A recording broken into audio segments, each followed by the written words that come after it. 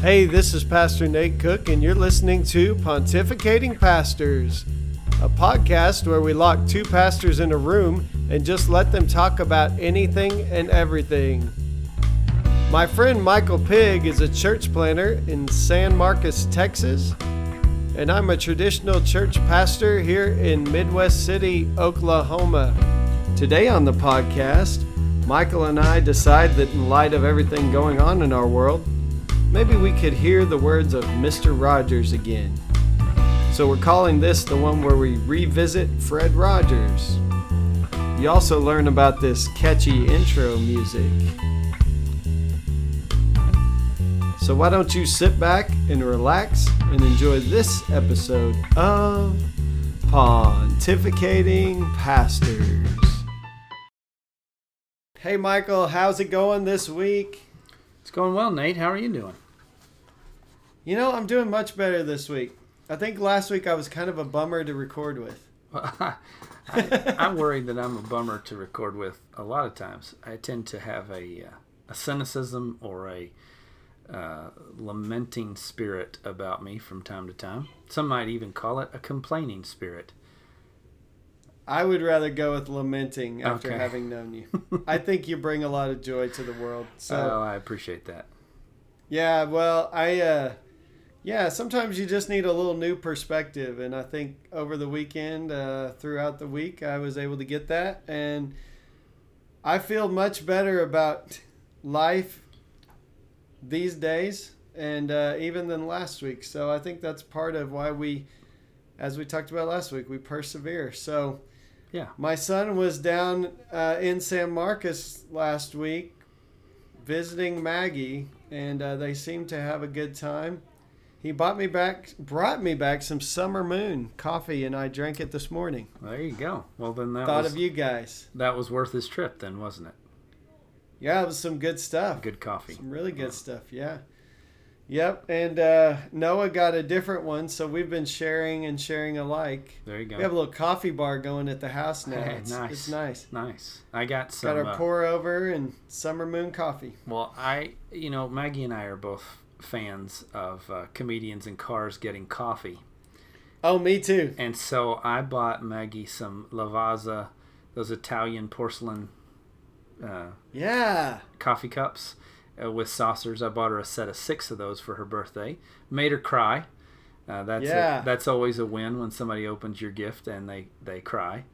That was a great gift, by the way. Well, she didn't see it coming, and she had thought she was being crafty, and she thought she was going to get me some for Father's Day, but I beat her to the punch because her birthday was on June 1st, and so then she, for Father's Day, ordered me some Lavazza coffee beans and a grinder. And so we've been grinding the beans and putting them through a coffee maker and drinking them out of our Lavazza cups. So we're not comedians in cars getting coffee by any means, but we do tend to be theologians sipping coffee in the living room or at the, or whatever. There's probably some comedy and laughter involved there. I mean, maybe not professional comedy. Well, for those who don't watch that show, that's a frequently used coffee cup. It was funny because she showed me the cup that she got, and I was the only one in my family that immediately knew exactly what it was. Comedians in cars getting coffee, and I will have to admit that our intro music is heavily influenced by the intro to Comedians in Cars Getting Coffee because I looked up one of my old students who does like music and makes beats for people for a living and puts them out there on SoundCloud for people to buy. And I said, can you do one that feels kind of jazzy like Comedians in Cars Getting Coffee? And he came up with our intro music from that kind of... That's awesome. Yeah. So we're heavily influenced on this show. There you go. So it's definitely something that I recognized right off. And what a great gift, man. I am not that good of a gift giver. I'll tell you what, my family, they were bragging on themselves. My birthday's tomorrow. I know you know that, but they were bragging on themselves about the last 2 gifts they've got me have been really, really good, and they really have. So they're gonna have to up the ante tomorrow. I mean, they've kind of outdone themselves, and so I think they may have to. I don't know what's gonna happen tomorrow, but for Father's Day, they got me the Mr. Rogers stuff that I love. I told you about last week, and then a drill set, which I was the only man in my family. Not that women can't have drill sets, but my wife doesn't care about that kind of stuff. I was the only one of us that didn't have a drill set. So when Tyler moves out, I'm not going to have anything to work on projects with. And so they made sure to right that wrong this time. Not that it was a wrong, but to make sure I was taken care of beyond when Tyler lives with us. So I've been using that already in my little projects around the house. So the tool deficit has been brought into balance. There's what I was trying to say. Justice, yeah. The balance. The scales have been balanced. There you go. Yeah, there you go. I probably owe Tyler a battery pack, though, because we have worn out his. It's his, but I use it probably as much as he does, unless he gets on a project, and then he'll get going with it. But, yeah. So. Well, Jonah had a project for he and I this week. He came home from a friend's house. And they had a washer board, a board with 3 holes in it. Yeah. And he decided, Dad, we can make this. We can make this ourselves. I said, son, I can buy one online for $90. And he said, no, Dad, we can make it for $40. We can make it. Let me tell you, you can't, unless you already own all the tools. Right. You cannot make it because. You can't make it for $40 because the 4-inch hole saw that you need is going to cost you somewhere around $30 just for that one piece to cut a big enough. And if you go to the store, they're going to have those washers that are good for pitching, and they're not going to be powder coated. They're just going to be raw metal. And then you're going to walk up and you're going to get those washers, but then you're going to see the powder coated ones, and you're going to be like, I would rather throw the powder coated ones because they're all smooth and they'll hit the board just right, And then you got to pick the carpet just right. So anyway, we spent way more than $40 on making those. But can I tell you that I think I probably would have paid a whole lot more just for the time that I got to spend with Jonah building them. We had a good time. Made it a project one day this last week. Well, and that's part of the fun of all that. Is just getting to. But we wore out that little cordless drill that I have. It just those batteries cannot drill a 4-inch hole, or cut a 4-inch hole with a 4-inch hole saw without overheating. So they're good devices, but you're gonna need a lot of those battery packs. So that might be his next birthday present. Might need to consider. I still have a plug-in drill for stuff like that though, where I know it's just gonna tear it apart.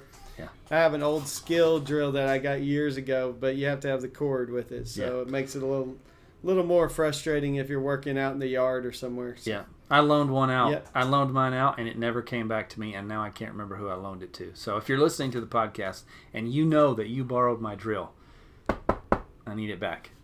That's like me and books. I loan out books and I have no idea where they ended up. And I had somebody approach me not too long ago and say, I still have that book of yours. And I was like, oh, I actually was going to let somebody borrow it and I couldn't find it. And I just thought I lost it because I lose things enough. But I'm also bad about returning books. Last time you were here, I think I sent one home with you. Adventures in Missing the Point. Did I give that back? I don't know. Because I do have a copy, I think. So. Yeah, I have. Yeah, probably so. I know that I've had your copy for years and years. It's gone to 2 different houses with me, so it's all good. I think I borrowed it when I lived in Borger, Texas, which was a long time ago. But I had somebody who also I had borrowed their book, and it went through our fire and everything, and they were like, "Do you still have that book?" And I was thinking, "Oh yeah, I did borrow it, and I just returned it." When I went over to borrow a keyboard for our church from the same person. And I was like, hopefully the keyboard gets back before the book did. Yes. Like that book was like 3 years ago. So, well, speaking of books. You said you got a Mr. Rogers book for Father's Day. And it's a book that I've had. I think I got it for a birthday or Father's Day one year. I actually have a couple of Mr. Rogers books because somewhat infatuated with Fred, just to be honest with you. And yeah, me too. And I think we've talked about that before. So I thought maybe we should do some revisiting Rogers. Yeah, that sounds like fun today. And there's a quote that he has in one of these books. One of this book is called "The World According to Mr. Rogers: Important Things to Remember" by Fred Rogers, and it's just quotes. And it says, this is from an excerpt from "The Courage to Be Yourself," and it says, "The child is in me still, and sometimes not so still." which I kind of feel the weight of that one, but I just thought that was a fun one. But this one says, the one I really wanted to read to you today was, "Little by little, we human beings are confronted with situations that give us more and more clues that we aren't perfect." Yeah. Wow. More and more clues that we aren't perfect. You know what I think about is I think about when Jesus is standing with the woman caught in the act of adultery.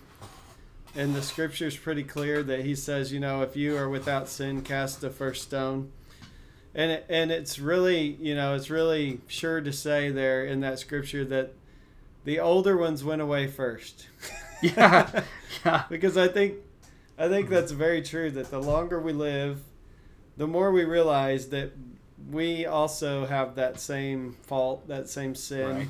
Right. We know ourselves better than we did when we were younger, or maybe we're just more willing to admit to ourselves the faults that we have. And so in that story, it's interesting that the older people go away first because they have realized that they are not perfect. And right. I think there's some freedom in realizing that.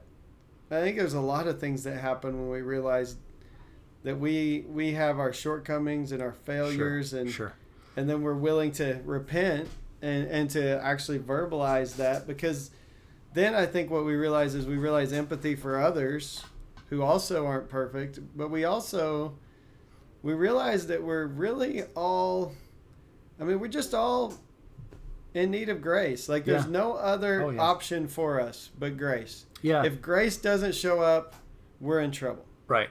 I think, you know, John Green wrote a book called The Fault in Our Stars, which is very popular. But I think I'd like to see a book called The Fault in Our Agenda.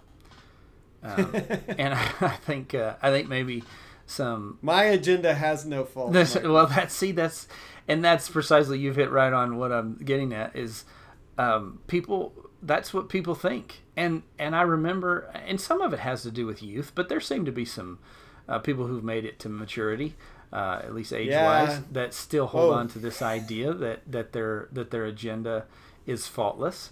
I think we've commented on this, and maybe we've said this before, but I'll say it again because I think it bears repeating. I think that I could vote for somebody.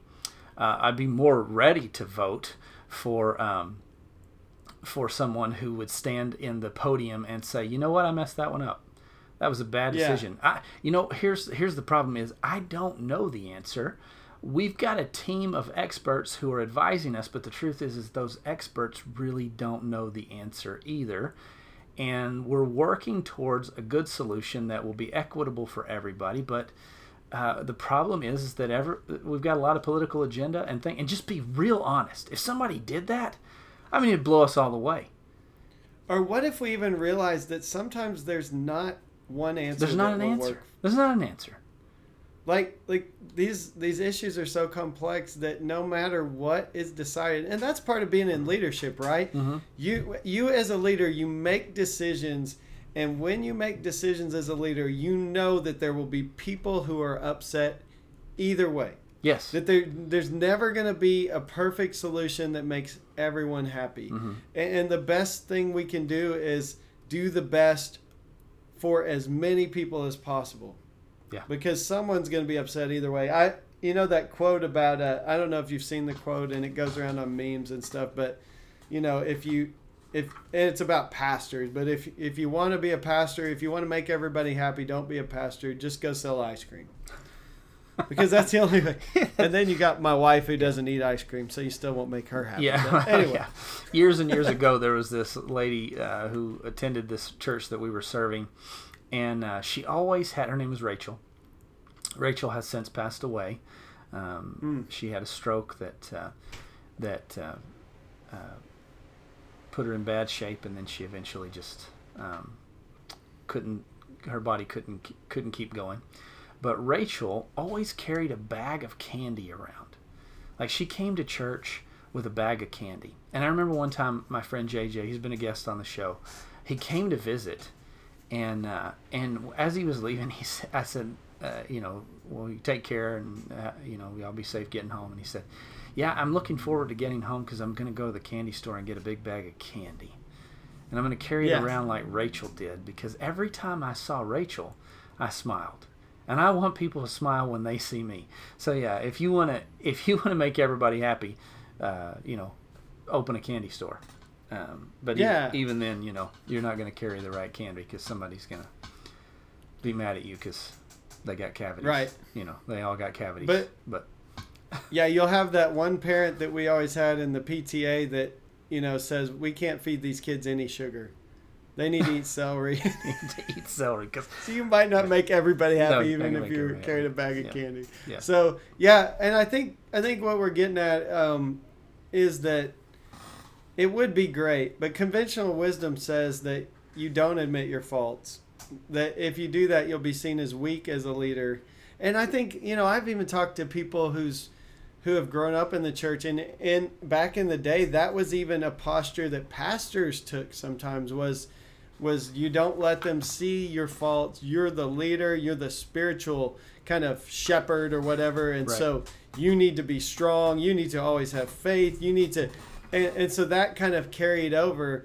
And I've actually had people in my congregation that have said, one thing that's different about you than I remember in church growing up is you'll tell us when you're struggling with things, and when you don't have it figured out, and when you feel like inadequate in this teaching that you're trying to teach, and when it's preaching to you, and I think I'm glad that has been a transformation that's happened in the ministry. Sure. Sure. I was taught it. Oh, go ahead. No, I was just to say, I think that's the responsibility of the maturing Christian person to go to that place. But you were saying. Well, I was just going to say, I'm glad that when I was going through school, one of the things they taught us was that you hold up the Word of God and we all stand under it, pastor and congregation included. Absolutely. And it's the Word of God that ministers through the Spirit of God that rebukes us and corrects us. It's not that one of us has it figured out and comes and shares the knowledge with everybody else. Right. Because it's the Spirit of truth that is teaching the truth.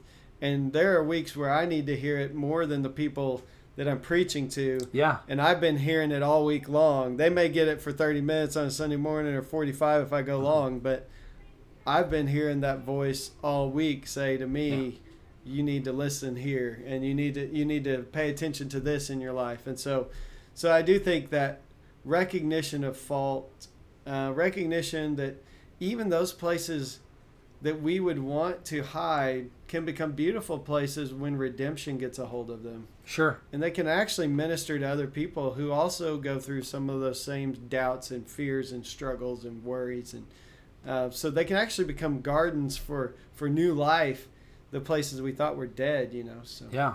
I think Fred Rogers actually speaks to this in a quote that I have right here in front of me. It says, I must be an emotional archaeologist because I keep looking for the roots of things, particularly the roots of behavior and why I feel certain ways about certain things.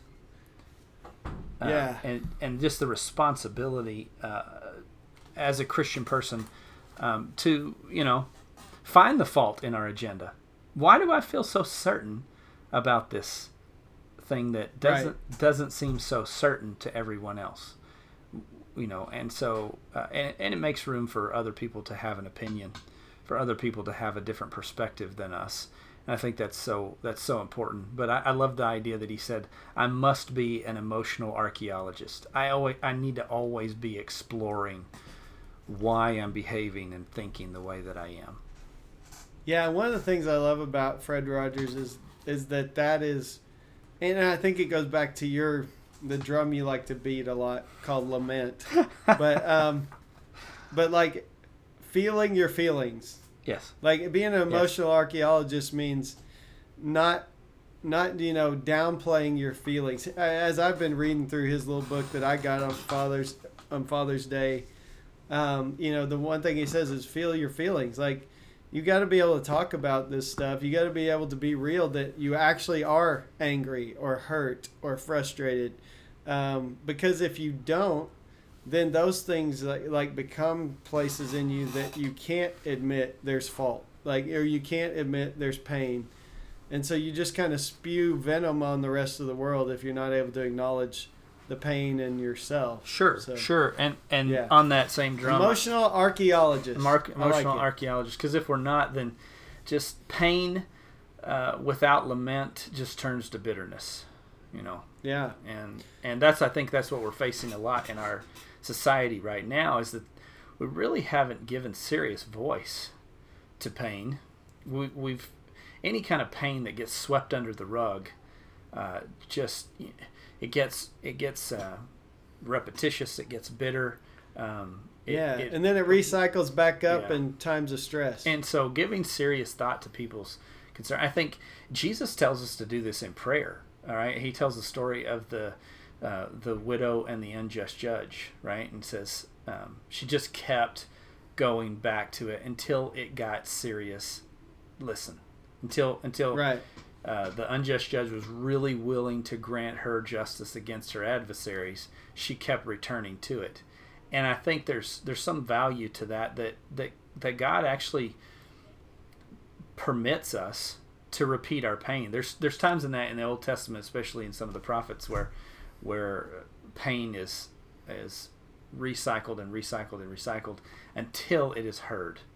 And then there's actually a time when one of the prophets says, "You're right. You have suffered.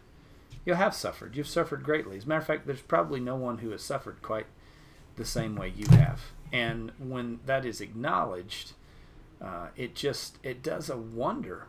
That in itself becomes a reparation, if you will. Just the acknowledgement of pain. Yeah, and it seems kind of strange that expressing it would lead to such healing, but it does. It's like, I think sometimes we have all these thoughts about what might happen if I were honest about this, or if it might overwhelm us, or it might make people think about us a certain way. But generally what it does is it brings empathy. And so not being able to feel our own pain, and then also that leads to us not being able to feel other people's pain. Yeah. Either. So. Yeah.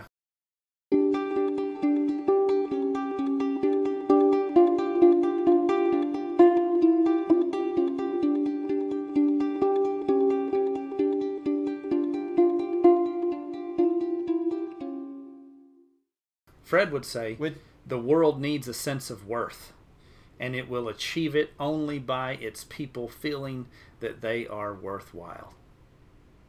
Yeah, that's good. I think that's a responsibility of the minister, but I think that's the responsibility of every Christian person. I think it's actually the responsibility of every person. I think that's God's agenda, is that we would see each other as worthwhile. Yeah, and unless I feel worthwhile about who God has created me to be, it's really hard for me to see anyone else as worthwhile, because, we tend to give our own self the benefit of the doubt. But if we don't believe that we're worthwhile, then we don't see God's creation in general, and then our neighbor as worthwhile either. So there's so much in that I think we could unpack as far as self-worth, but also leads to, as we understand who we are in Christ, it leads to understanding who others are, and how they relate to us, and how we're all really connected in Christ. Even if people don't claim the title Christian, they are created in that image of God. So, man, so much that we could learn from Fred Rogers, and I'm glad this little book that we got, that you've had, and that I got for Father's Day, kind of is bringing it out. I've got one for you, and I think this is a good one for our time right now. The media, and we could add in these days, and Facebook, shows the tiniest percentage of what people do. There are millions and millions of people doing wonderful things all over the world, and they're generally not the ones being touted on the news. Absolutely. Like if we could see our enemies giving their kids, their young children, a bath and putting them in their pajamas and putting them to bed. If we could see that scene, if we could see the bedtime story being read, or the meal being provided, or the Band-Aid being applied to the boo-boo, right, or learning to ride a bike, or the father-daughter dance at the wedding. If we could see our those that we have assigned as villains, if we could see that happen, it'd be so much harder for us to condemn, I think. Yeah. That's like, it's interesting that one of the movements that's come out during COVID is this Some Good News that John Krasinski threw out there, and Absolutely. then encouraged other people to do their own Some Good News. And my own intern here, Noah Terry, started with his mom at their church. I watched. I think they're on episode 12 or something now. They just fun. Keep going. So every week they do some good news, and those are also just microcosms of all the good things that are going on in the world. I think last week we talked a little bit about Bruce Almighty, and since I just rewatched it, I was reminded at the end, he's like, like winning the lottery or praying to win the lottery or whatever is that's not a miracle. It's just a magic trick. But a miracle is like a single mom taking care of her kids, and he goes on this whole long list of things. Absolutely. Or somebody caring for their aging parents, or I don't remember the list that he goes into, but there are miracles around us all the time.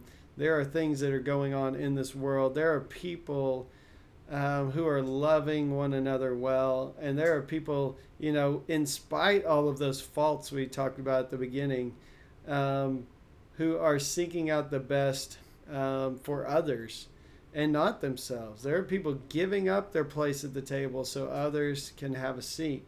I mean, we see this kind of stuff all the time in little ways, but I think so many times we get focused on the one or two things that we're being told all the time that are wrong, and that's one of the things I love about Fred Rogers as well, is the optimism that. And I think Christianity is supposed to give us a hopeful optimism even in the midst of some dark and difficult times. So, yeah, I thought that was a good one too. So, yeah, I think probably the struggle really is figuring out how to be faithful in the middle of uncertainty, and how to be. That requires being honest about how you feel, about the struggles that you're having, but it also has to do with an unwillingness to dwell there. And I think that's hope. I think that's what hope actually is. Hope is an unwillingness to dwell in the despair. I know that things are bad. I'm not blind to it. I'm not foolish. I'm not naive. I see how bad it is, but I'm gonna hope, and I'm gonna look to a future. This week we had virtual camp, right? So on South Texas, we did virtual camp, and it was really, weird. But they had game night, and like they had pizzas delivered to people. Like if you won at game night, they would call in a pizza for you and have it delivered to your house or whatever. Yeah. The young people. It was Andrea and Kenneth Laver, who are the youth pastors at Houston First Church, and wonderful kids. I know those people. Yeah, they got married while at Southern Nazarene University. Love them. She's the child of immigrants. And we love her, and so anytime I have someone make a negative comment about immigration things, I always think of just how valuable this young lady and her family have been to the church in South Texas. Right. And what a blessing they are, and how glad I am that they are here, and what a struggle it has been for them to be here. But she is just, they're both delightful. They are fun. As a matter of fact, Chuck, his daddy, was the youth pastor at Fort Worth First just before you were. Yes. I followed Chuck, Yeah. and the first thing somebody said to me was, "Well, you've got big shoes to fill here." That's the first thing somebody said when I started at Fort Worth First, and Chuck's not a big, huge guy. No, so if he's you've ever not met a Chuck, big guy. yeah. So obviously they were talking about just his ministry and his just the good work he had done there, and really did set me up to have a great ministry there in Fort Worth. And so I got a lot of love for the Lawver family, and Andrea I've kind of known through other people. I don't know her really well personally, but that's my nephew's youth pastors. So Right. my brother leads worship there. So I've heard only really good things about the work they're doing. So so virtual camp, huh? And they were so good at game night. I thought, oh, this is going to be silly. But, man, they did a great job. Kids were calling in from all across the district. They did it like a That's game great. show. It was really well done. We had several sermons presented. We had the pastor, Matt Rice, at San Antonio First. A lot of people might know him, but he's a great man.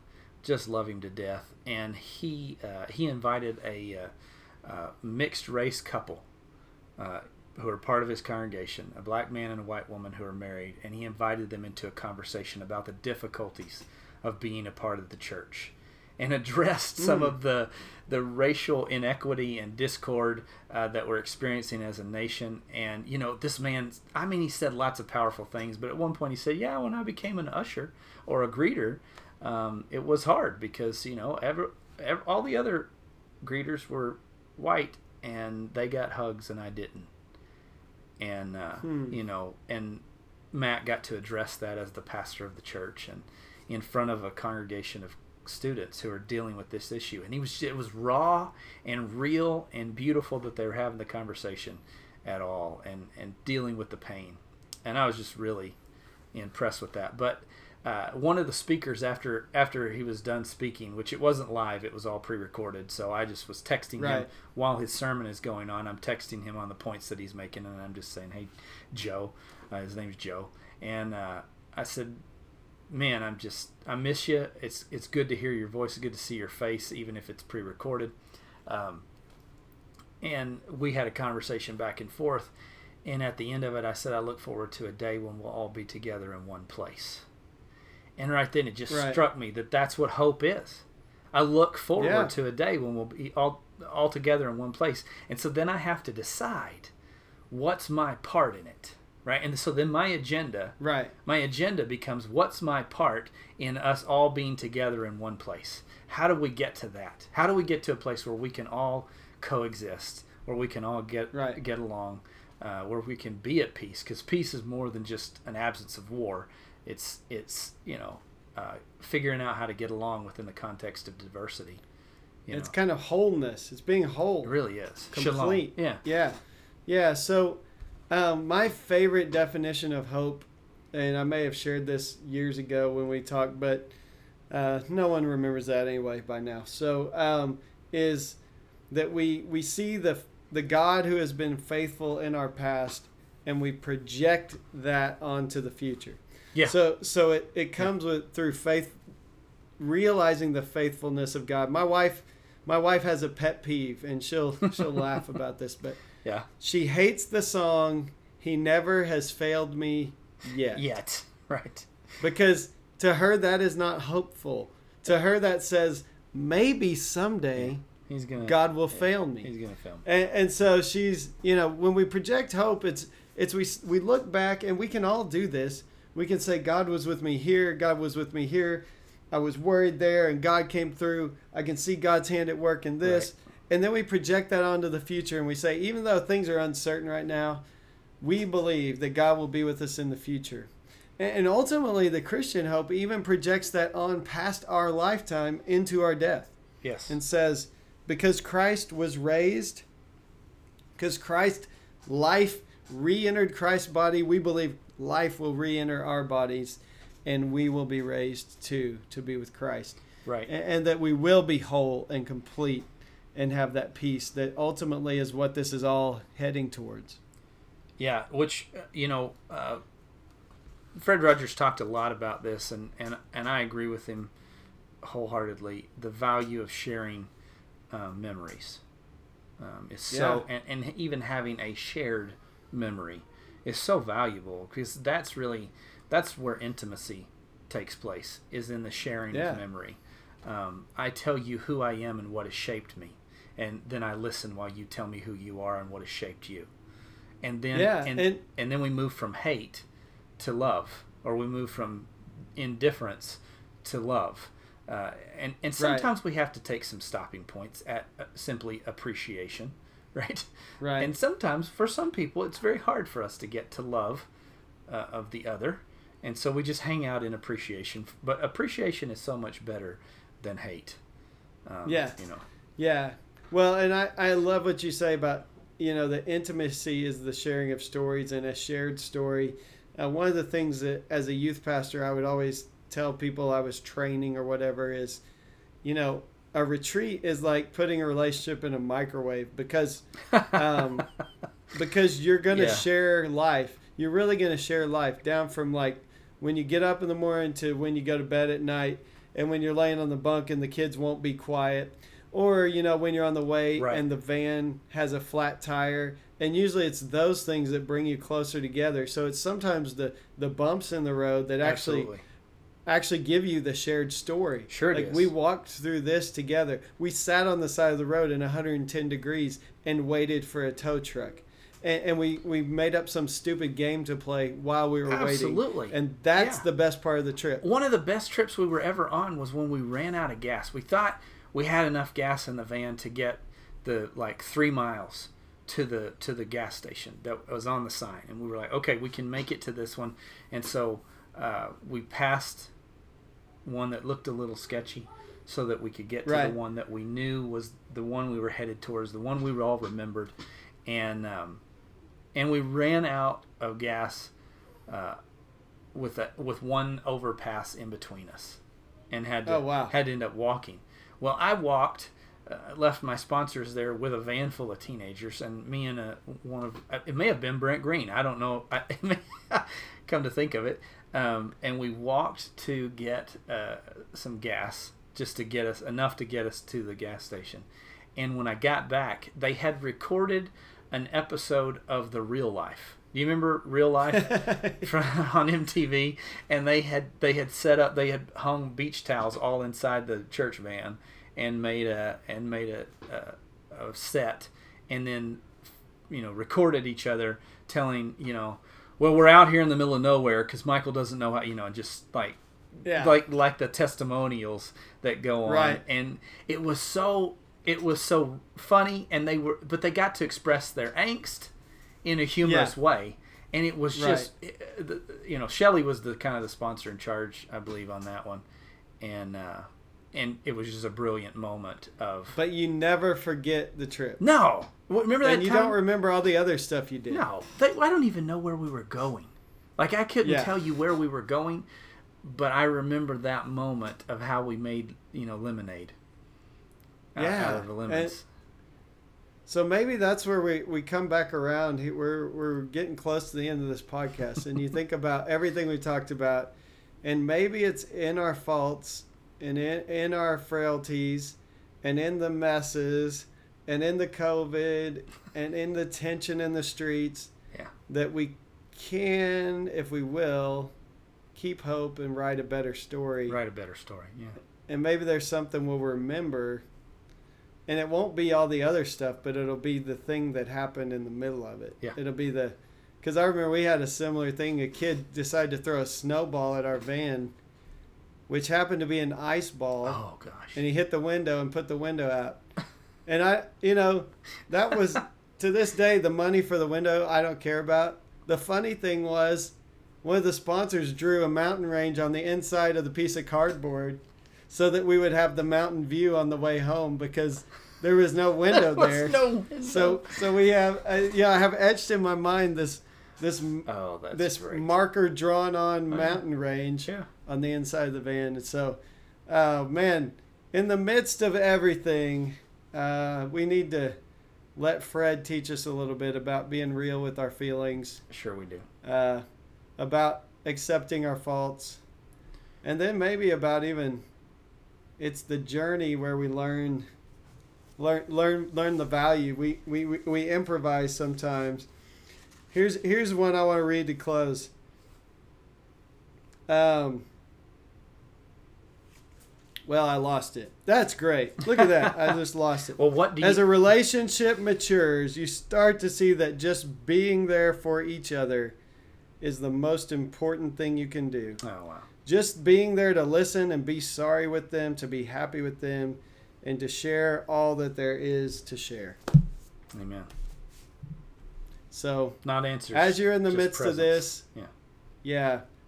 And in the ways that we can be there, to be there. Mm-hmm. Yeah, right absolutely. now. Absolutely. So, hey, man, I love you. I'm glad I get to be with you. And I take it next week you're going to be on vacation. I am. We're going to go to Colorado and to a valley in Colorado that we like to go to with our family. And there's some good trout fishing. And it gets cool in the evenings. And we have a campfire and it's just you just missed Brent this year. I know. Last year I know y'all ended up there. He was there. He just at the same came time. home. He was there at the same time, and his family has gone there for years and years and years. But he just came back and showed up Sunday morning at church. I wasn't expecting him. Kind of surprised us. Oh, that's cool. So I got to hang out with him a little bit Sunday afternoon. So well, have a great time. Unless I go rogue and just grab a special guest and record without you. We'll do another one in a couple weeks here. So that sounds enjoy good. your trip. Either way, you're going to have access to a lot of Remedy members and folks like that. Maybe I'll do something like that. So hey, love you, brother. Love you too. You take care. Take care. We'll talk again next time. All right. See you. Hey, thanks again for listening to Pontificating Pastors. If you like what you're hearing, don't forget to subscribe on iTunes or Anchor or any one of the other platforms. We hope you have a great week.